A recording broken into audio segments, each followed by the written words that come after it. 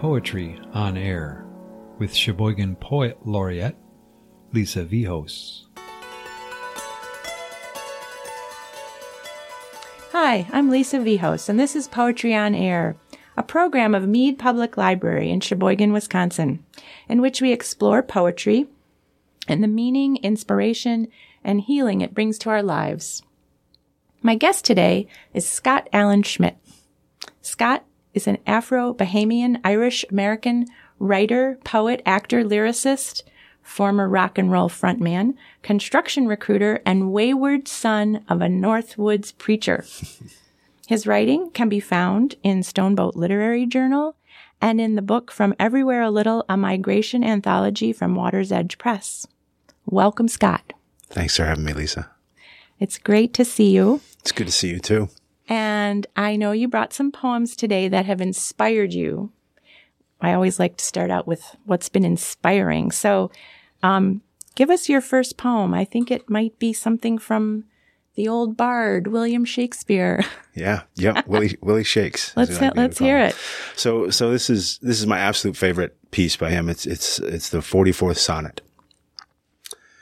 If the dull substance of my flesh were thought, injurious distance should not stop my way, for then, despite of space, I would be brought from limits far remote where thou dost stay. No matter then, although my foot did stand upon the farthest earth removed from thee, for nimble thought can jump both sea and land, and soon as think the place where he would be. But thought kills me that I am not thought, to leap large lengths of miles when thou art gone, but that so much of earth and water wrought I must attend time's leisure with my moan, receiving naught by elements so slow, but heavy tears, badges of either's woe. Bill. That's a great one. The first great rock lyricist. Oh, it's awesome. I think he's a rock star. I tried to read it out loud myself, and I got all tongue-tied. It's a little hard to read. I mean, you did a great job. Thank you. When did you first come across the sonnets of Shakespeare? When did this first come into your life? In high school, Yeah. I think the first time, right? Yeah.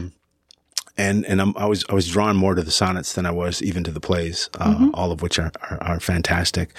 But the thing I loved about Shakespeare was I had no idea what he was saying, but yet there's a rhyme and a meter to it that's so beautiful. It's true. That just hearing it out loud alone, it sounds lovely. It's great to listen to. And then if you really sit there and try to parse it out, you're like, oh, thought. He's saying something about thought, right. Jumping, and maybe I kind of understand. Right. But right. Yeah. I know, and you read it so beautifully. Yep. Yeah. And the words themselves, injurious distance, I love that, should not stop my way. If the dull substance of my flesh were thought, that's a beautiful thing to think about in and of itself. If we could just jump at the snap of a finger. Right. Or a thought, as our mind moves us, Yep. so we go. Yeah. Yeah. Oh, thank you. Thank you for bringing that one. Oh, thanks for having me. We're going to jump to a very different poet, more contemporary. I think you brought something by Marianne Williamson. I did. Let's hear this one. I did. This is a very well-known poem called Our Deepest Fear by Marianne Williamson. Our deepest fear is not that we are inadequate. Our deepest fear is that we are powerful beyond measure. It is our light, not our darkness, that most frightens us. We ask ourselves, who am I to be brilliant, gorgeous, talented, fabulous? Actually, who are you not to be? You're a child of God. Your playing small does not serve the world. There's nothing enlightening about shrinking so that other people won't feel insecure around you. We are all meant to shine as children do. We were born to make manifest the glory of God that is within us. It's not just in some of us. It's in everyone. And as we let our own light shine, we unconsciously give other people permission to do the same. As we're liberated from our own fear, our presence automatically liberates others. Inspiring. Incredibly. Yeah. So what about this one? How did you come upon this poem, Our Deepest Fear? I think I heard the first a couple stanzas recited in a movie, and I can't remember what the movie was. Okay. But having heard it, then searched it out. And I love the idea of not, not shrinking so that others feel insecure. Just be who you are. Let the light that you have shine. Yeah. I think that's a powerful, it's an incredibly powerful statement that more people probably need to hear. It is. It's true. And did you find it to be something that at some point you yourself needed to hear? Like, was it something that when you heard it, did you say, oh, I need that? Or was it more like, I want to share this with other people? Or was it both? I think it was both. Initially, it was more of, I wanted to get my hands on it and read it. Yeah. And then the thought that more people needed to hear it. But this is a reoccurring mindset, I think, as you go through life, right? I think we have to remind ourselves, maybe even sometimes on a daily basis, that God does reside within us, within every single one of us, right? Yeah. Within all creation, all around us. And I think that, that power and that light doesn't, often get tapped into. So And we shouldn't hide it. should not hide it. Just be who you are. Or be afraid of it. That's right. Yeah. Cool. Let the world see you. Awesome. What's the next poem that you brought? The next poem is, I think, a pretty well-known poem by a poet-author named Uriah Mountain Dreamer. Love that name. It's a pretty cool name. Mountain Dreamer. It's a I pretty want to cool be name. that. I do too. I think I dig that. It's called The Invitation. And what drew me to this poem was, to me, this is akin to Howling at the Moon, right? It gives you that feeling of The Invitation by Uriah Mountain Dreamer. It doesn't interest me what you do for a living. I want to know what you ache for, and if you dare to dream of meeting your heart's longing. It doesn't interest me how old you are. I want to know if you will risk looking like a fool for love, for your dream, for the adventure of being alive. It doesn't interest me what planets are squaring your moon. I want to know if you've touched the center of your own sorrow, if you've been opened by life's betrayals, or have become shriveled and closed from fear of further pain. I want to know if you can sit with pain, mine or your own, without moving, to hide it, or fade it, or fix it.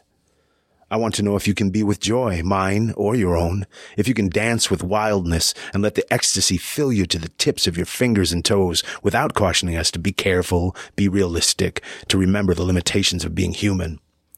It doesn't interest me if the story you're telling is true. I want to know if you can disappoint another to be true to yourself, if you can bear the accusation of betrayal and not betray your own soul. I want to know if you can be faithless and therefore be trustworthy. I want to know if you can see beauty even when it's not pretty every day, and if you can source your own life from its presence. I want to know if you can live with failure, yours and mine, and still stand on the edge of a lake and shout to the silver of the full moon, yes. It doesn't interest me to know where you live or how much money you have.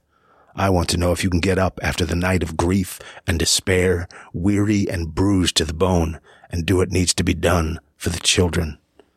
It doesn't interest me who you are, how you came to be here. I want to know if you will stand in the center of the fire with me and not shrink back. It doesn't interest me where or what or with whom you have studied. I want to know what sustains you from the inside when all else fails away.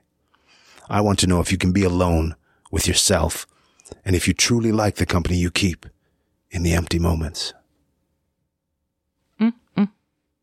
Powerful. That's really powerful. I love the repetition of "it doesn't interest me." You know, that each stanzas keep starting out with "it doesn't interest me," and then she tells you what doesn't interest her, but what does. I think that's one very powerful aspect of it. Absolutely. The repetition. Absolutely. I'd love to see who she was speaking to, and how she switches from mine or your own to yours or mine. Yeah. She was back and forth with that. I love the phrase, if you can dance with the wildness and let the ecstasy fill you to the tips of your fingers and toes without cautioning us to be careful, be realistic, to remember the limitations of being human. Yeah. That's what we're faced with that every day. I was going to say, she's really inviting us to do something, and then, hey, it's called The Invitation. Mm-hmm. There you go. Yeah. But she's inviting us to stand up and be brave. And it's interesting because I think I told you this. a few years ago, I had started a program here at Mead Library called Poetic Pairings, How Poetry Speaks, which you participated in. And we're gonna hear your poem from that in a bit. But the idea was to invite a community member to pick a poem that was meaningful to them and then have a poet write a response. Right. And then we would present the pairings at a reading, so that we'd usually have about 10. Well, this idea kind of drifted up to Manitowoc, and a friend up there, a poet, Jean Began, started the same thing at the Manitowoc Library. Nice. And then she invited me to be one of the responding poets. And lo and behold, the poem that I was given to respond to was The Invitation by Araya Mountain Dreamer. That's great. And so I thought, well, if Scott's going to read The Invitation, maybe I could read my response. Ooh, please do. Please do. So my response is called The Call, in response to The Invitation by Araya Mountain Dreamer. Being called to share my own heart's ache, I whisper now my longings and desires. I must respond. Please help me stay awake. Neither young nor old, yet in my boots I quake to build a world not pulled by hidden wires. I am called to share my own heart's ache. For those forgotten, stripped and caged, for those torn down, those lost in mire, please, please help them stay awake.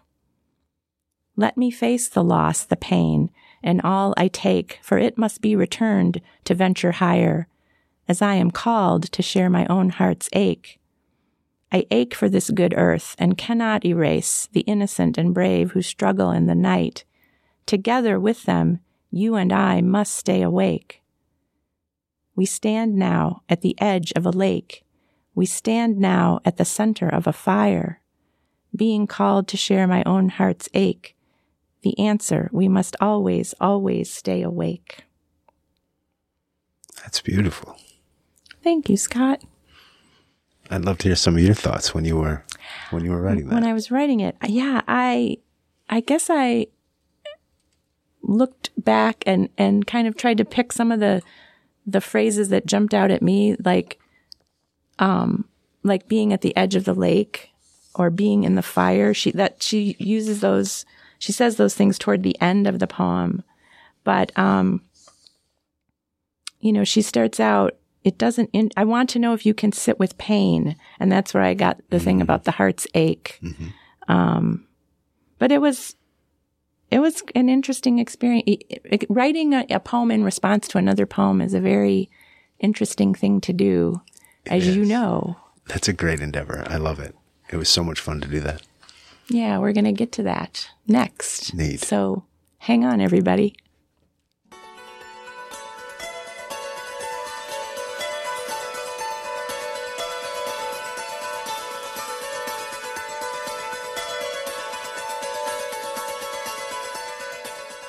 We're back with Poetry on Air. I'm Lisa Vihos, and my guest today is Scott Alan Schmidt. And we're going to hear some of your own work now, Scott. Can you start with My Mind? I will. My mind. My mind is a riverbank sleeper just before the spring waters rise that doesn't wake me up in time to avoid the icy tide. My mind is helicopters and rescue boats and men shouting out my name, its teeth chattering and shivering so hard that I'm afraid my bones might break, and all because my mind lets me sleep by a riverbank. My mind is a broken down bike tied high up in a tree to avoid being lost in the rushing waters. Its wheels, they spin and spin and spin and never stop once to wonder why they even bother. They're up there searching for attraction that has long been out of reach because my mind is a broken down bike in a tree. My mind is a dented up 40-ounce can, half filled with warm liquid and held in my hand. And I hold on to that can with all that I've got because it's all that I've got. It has ties to all that I am and am not. Try to take it from me, I will kick, scream, and bite with a rage like the devil in the black of the night. I will fight you in the ways of a depraved and lonely man because my mind is a dented up 40-ounce can. My mind. Is it my mind? If so, then why, in my own mind's eye, can my own mind and I not see eye to eye? My mind. My mind is a second-hand pair of old boots that can no longer hold the waters at bay. They fit like it might have been mine at one time, but even that's getting fuzzier each day. I'm tired of my feet getting wet. I'm tired of these voices messing with my head. I'm tired of not having food or a pillow or even a bed. I'm tired, riddled with holes and worn out from use. My mind is a second-hand pair of old boots. My mind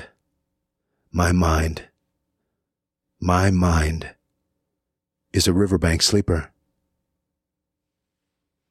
That's so amazing. I remember the first time I heard you read that poem, I was just like blown away. And again, today, it's just so strong. And I feel like I'm in the mind of that person having those experiences. I'm so happy to hear you say that. That's amazing. Well, and so this is what we were talking about. You wrote this poem as a response for Poetic Pairings. This was back in 2018. I did. And I remember sitting with you at Paradigm with the young man, Caleb Klinzing, and he had brought to the table a poem by the poet Richard Wilbur called Mind. I didn't bring it with me. Figure people can look it up if they want to. Right. But what I remember, I did reread it. And do you remember how it was about, like, there was the metaphor of your mind being like a bat, like a bat was darting around in the brain. Yeah.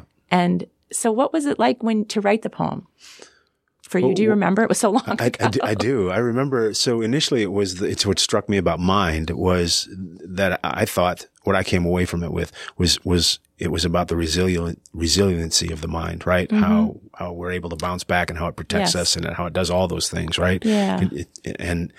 And that made me think of what's the opposite, right? What's the opposite side of that? What happens when the brain doesn't help us, when it doesn't protect us? Mm-hmm. Actually, I had two family members at that particular moment in time that were both struggling with some form of mental illness. Okay. One on the Alzheimer's side of things. Okay. And another was a whole different aspect of it. But right.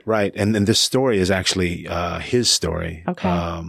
A story that he told me about a situation he'd gotten into, where he'd fallen asleep by the river, by the Potomac, and the waters rose, and he wasn't aware of it, and they actually had to airlift him out, and oh my goodness. So there was an actual story to go behind this. Well, it's very visceral, and you know, as you're reading it, you feel. I love that word. The feeling of. I like to be able to see, smell, taste, feel my poetry. Yeah, it's you're very good at it. Well, thank you. Yeah. We've got two more, and they both have a lot in them, so I think we should keep moving. Okay. If that's good with you, take us to the next poem. All right. So the next poem is, and you heard my, you heard my biography. I'm talking to the folks out there. I'm mixed race. My father from the Bahamas, but I was adopted. So I grew up in a town, in a place where there's zero diversity, right? So, and I presented, much more ethnic as a younger person in my younger years, in my teens, than I do as an adult, right? So there was a couple of challenges that went along with that. So that, this one is called the N-word. And, I don't think I have to describe it. Nobody's at home scratching their heads wondering what that is. And about the first time that I heard it. So the N-word. I was 6 years old the first time I heard it.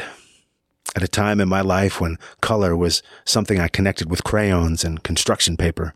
Blue for sky, green for grass, yellow for the sun, and maybe, just maybe, I would draw myself in brown and my parents in white.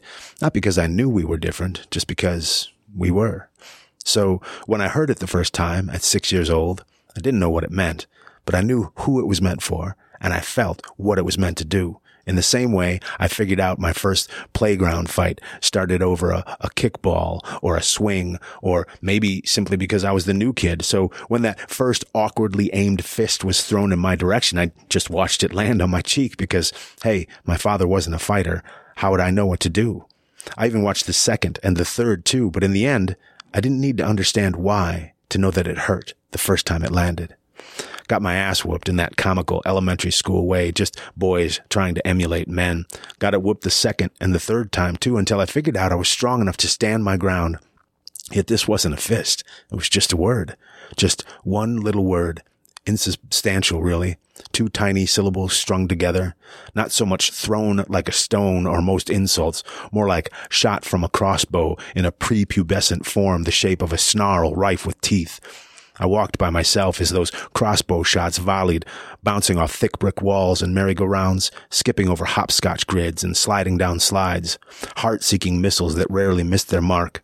And I didn't find out until much later in life that men will always be just boys trying to emulate men, and that the bruises you get on your flesh fade much faster than the ones you get on your spirit. Yes, I remember the first time I heard it. I was 6 years old. So powerful. How old were you when you wrote the poem? This is very cathartic for me. I think I was 40, 41. Okay. Probably when I wrote this. So it took a long time. Yeah. A lot of the poetry that I write is extremely, it's very cathartic to me. Yeah. It's about experiences. And I think a lot of people write like that, right? It's about experiences you've gone through and figuring out a way to express them, and putting them on paper helps you resolve things and grow as a human being, right? Yeah. I mean, I love how it starts out in the beginning with this kind of innocence, blue for the sky, green for grass, like colors were just these different things. And then having this strange rude awakening that, something was said to you, and that you didn't, it was like you knew what it was meant. You say, I knew what it was meant to do. Right. It was meant to be hurtful. Right. And you knew that. I mean, again, you have this great way of taking the listener or the reader right into the scene, into the moment of what's happening. You've got a very good knack for that, sir. Thank you. Thank you. That's great to hear. That's beautiful. It's interesting because you write something and you hope that that's the end result, right? Grabs people, yeah. But you just never know until you share it with somebody. Yeah. Yeah. Yeah, really good job. And that the bruises you get on your flesh fade much faster than the ones you get on your spirit. Right. Those are the ones we carry around. That's a powerful line. Yeah. The ones we carry around, and we have to learn how to heal them. How to heal them, exactly. Yeah. And you mentioned, did you find that when you wrote lyrics, was it a different experience than writing poetry? You've written a lot of song lyrics. I have. So with Benson Clemmy, I know we copyrighted probably about 36 songs. Okay. So, and we probably had another 10 or 15 laying around somewhere that never saw the light of day. But, songwriting's a little bit different because I feel like there's a few more rules that you have to abide by in order for lyrics to work. Yeah. So, you do verse and chorus and, you throw a segue or a bridge in there and then you're back. So there's a little more constraint with that. Yeah. And it forces you though to be very concise, and to the point. What I like about poetry, it allows you to explore those places that aren't confined by a rhythm or a beat, right? Okay. Even though it makes use of rhythm and beat, it's like, it's not as constrictive or something. You can venture out and in and out of it a little bit more. Absolutely. Yeah. Interesting. Yep. Absolutely. Well, the next poem, I wondered, to me, it had a little bit of a lyrics feeling. This next one that you're going to read. I'm glad to hear you say that too. Oh, okay. I'm just like zeroed in. You absolutely are. Let's hear the next one. All right. This one's called The Long Road Home. It's a long road. It's a long road home. It's a long road home, and I'm on it. I'm on it, though I've never really liked it. I've never really liked it because of where it takes me. I've never really liked it because it takes me home. It's a windy day. It's a gray, windy day. It's a gray, windy day, and I'm driving. I'm driving, so I do what drivers do. I push the pedal and point the car. I point the car and I push the pedal, but it's a windy day. It's a windy day, and I struggle. Because although the car should just go in the direction I point it, it doesn't. It pulls to the right and pulls to the left. It pulls to the left and pulls to the right, over and over, as if shaking its head, no, no, no, no, no. Even this machine whose sole purpose is to take me to and fro, even this machine which has no soul, so couldn't care less which way we go, says no, no, no, no, no. It's a long road. It's a long road home. It's a long road home, and it's flanked on either side by fields and pastures, endless fields and pastures filled with cows and horses and crops and rocks and trees and trees and trees and trees. Straight trees and bent trees, colorful trees and dead brown trees, trees that are full and flourishing, and trees that aren't much more than sticks with a bunch of smaller sticks sticking out of them. These trees stand in and around and between the fields and pastures. They are filled with acorns and blossoms and pine cones and secrets and treasures, secrets and treasures. More secrets than treasures. More trees. Henry David Thoreau said you could live for years next door to a big pine tree and be honored to have so venerable a neighbor. Yet I have, and I found it to be much less cool than he, but that's just me. Trees and trees and trees. And like this long road, the trees lead. The trees lead to nowhere. The trees lead to nowhere. The trees lead home. It's a long road. It's a long road home, and I know that if I keep pointing this car in the direction I am, I'll get to the point on this long road at which I start to feel like I'm trapped. Trapped in this car, trapped on this highway, trapped between two white lines, trapped between fields and pastures and horses and cows and crops and rocks and trees and trees and trees and trees and trapped.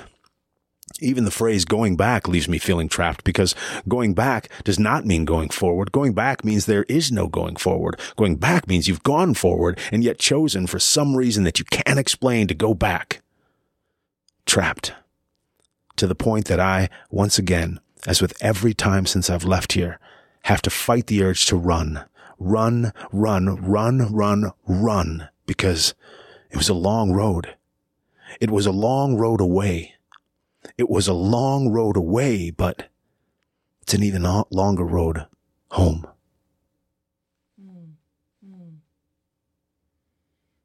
Wow. So interestingly, I wrote this on a drive home. Okay. Just repeating the lines over and over in my head. Yeah.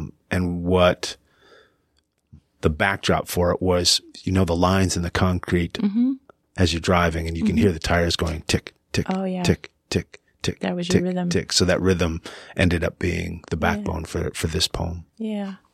Well, I love all the repetition. It becomes very powerful. And trees and trees and trees. It's just, I love it. And you're a master of that, So I appreciate that. I really appreciate your poetry so much. Yeah. Well, it's. I want people to know I have great memories of where I grew up too. Going home is not only horrible. And you go through this process, this evolution, right? At 18, you can't wait. It's a small town that I grew up in of, maybe 150 people. And I graduated in a high school of, 200 total people. So, 55 in class. And that was drawn from a geographical circle of, probably a 20-mile radius, right? Yeah. You can't wait to get out, right? Small town. I'm going to get out and I'm going to, and then there's things that you hold and you see the town differently. When you finally get out, you don't think much about it, but as you get older and you're able to process a lot of this, with a little more wisdom, right? And then all the good things start to surface as well. So I've got great memories of where I grew up. I don't want people to think that based off of what I read today. You'll need the antithesis poem of I need to the write good one. things. Yes, I do. Well, when we'll have you back. Excellent. I'd love to. Yeah, it's been great to have you on the show today, Scott. Thank you for sharing your words with us. It's been great to be here. Thank you. And thank you, listener, for joining us. If you have any ideas for the show, please reach out to me at poetlaureatesheboygan@gmail.com and join us again next time for Poetry on Air. You have been listening to Poetry on Air, hosted by Sheboygan's Poet Laureate, Lisa Vihos. Questions or comments can be directed to Lisa at poetlaureatesheboygan@gmail.com. Poetry on Air is produced in the studios at Mead Public Library in Sheboygan, Wisconsin. More information on the web at meadpl.org.